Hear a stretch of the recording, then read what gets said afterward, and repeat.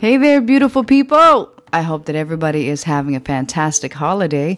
I know for us out here in California, it is like 119, 120, 112, and there are, I think, 20-something fires that CAL FIRE is really trying to fight. So prayers go out to California right now.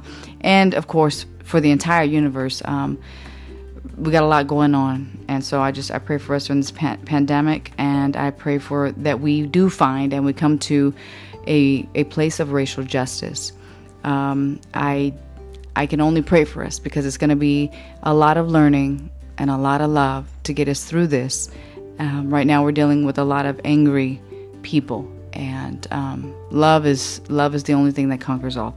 But anyway, that's not what I came to you for today. I came to you because I wanted to ask you a very important question. When is the last time you asked for something? Yes, I said you. I'm not talking about when's the last time somebody asked you for something. I'm asking when is the last time you asked for something? And I'll give you a second to think about that. I say that because many times we really stop asking for stuff. We feel like we got the basics of what we need, or maybe we don't. Or maybe you were raised like I was, you get what you get, that's it. You asking for anything else really isn't acceptable. That's you being greedy. So stop asking, you just don't ask for anything. And I want to tell you that that's not what this life is designed for. We are supposed to ask, and we are supposed to anticipate receiving, and we are supposed to do it in faith. We're not supposed to ask in fear. We're not supposed to ask. And, a lot of people they don't know how to, they don't know how to take something that's given to them. And so asking is a part of that. It can be uncomfortable, asking, but I'm here to tell you we are supposed to ask. Now, many times, I remember as my kids were little, they would ask for stuff. And because I couldn't really provide that at times, I would feel a little bit like, dang, okay, let me see what I can do to, get this to go. But what I realize now, in looking back, is that it was an honor for them to have asked me for the things that were above my means, or above, something that they truly wanted. And that's because they had a level of faith in me that wasn't, it was unwavering. It was like, Mom could fix it. Mom could do it. Mom could get it. And I think that there's something powerful behind that, because I truly believe that we are here to live our best life. And in living our best life, that means living in a way that not just helps us, but it helps us to serve others.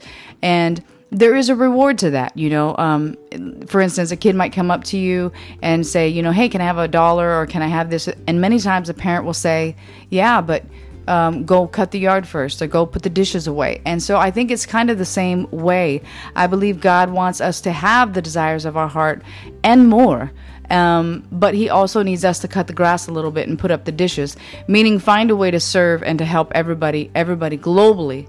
And to be the impact and the footprint that he created you to be, because I'm here to tell you we all have purpose. So you have to accept that. Some of you are going, I don't know what I was here to do other than work and die and this and that. Stop it. You are so much more than that. So I'm going to give you 5 keys about asking. It's going to be really short and sweet, so stay with me. Are you ready? Before you ask, know for yourself why you're asking. Many times we get caught up in asking for things, but it's usually never for us. It's for somebody else.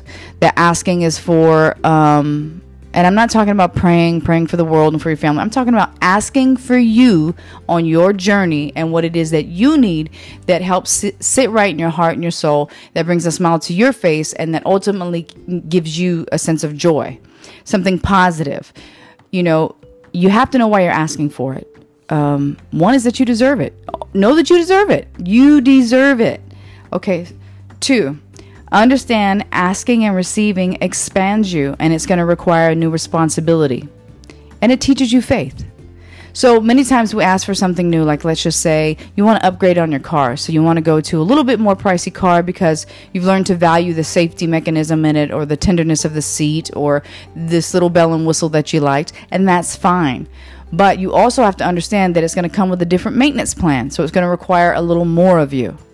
Now, the other thing is that it's going to require new responsibility. Some people may say, hey, I want this certain breed of dog that's AKC registered and whatever, and you can't just bring the dog home and let it run all over your house and not take care of it. When something happens to it, you're upset.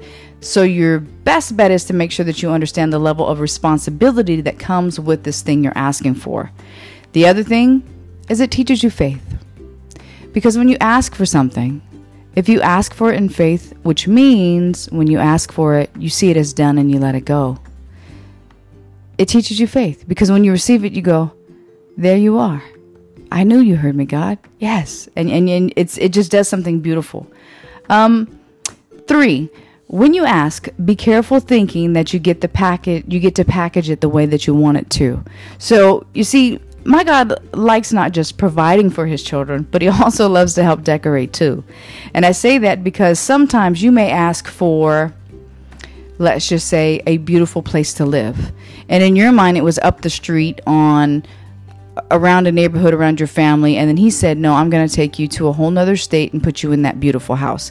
So what I'm saying is, don't be so surprised when some of the things you ask for look a little different than you expected. Because like I said, God wants to put his hands in it too.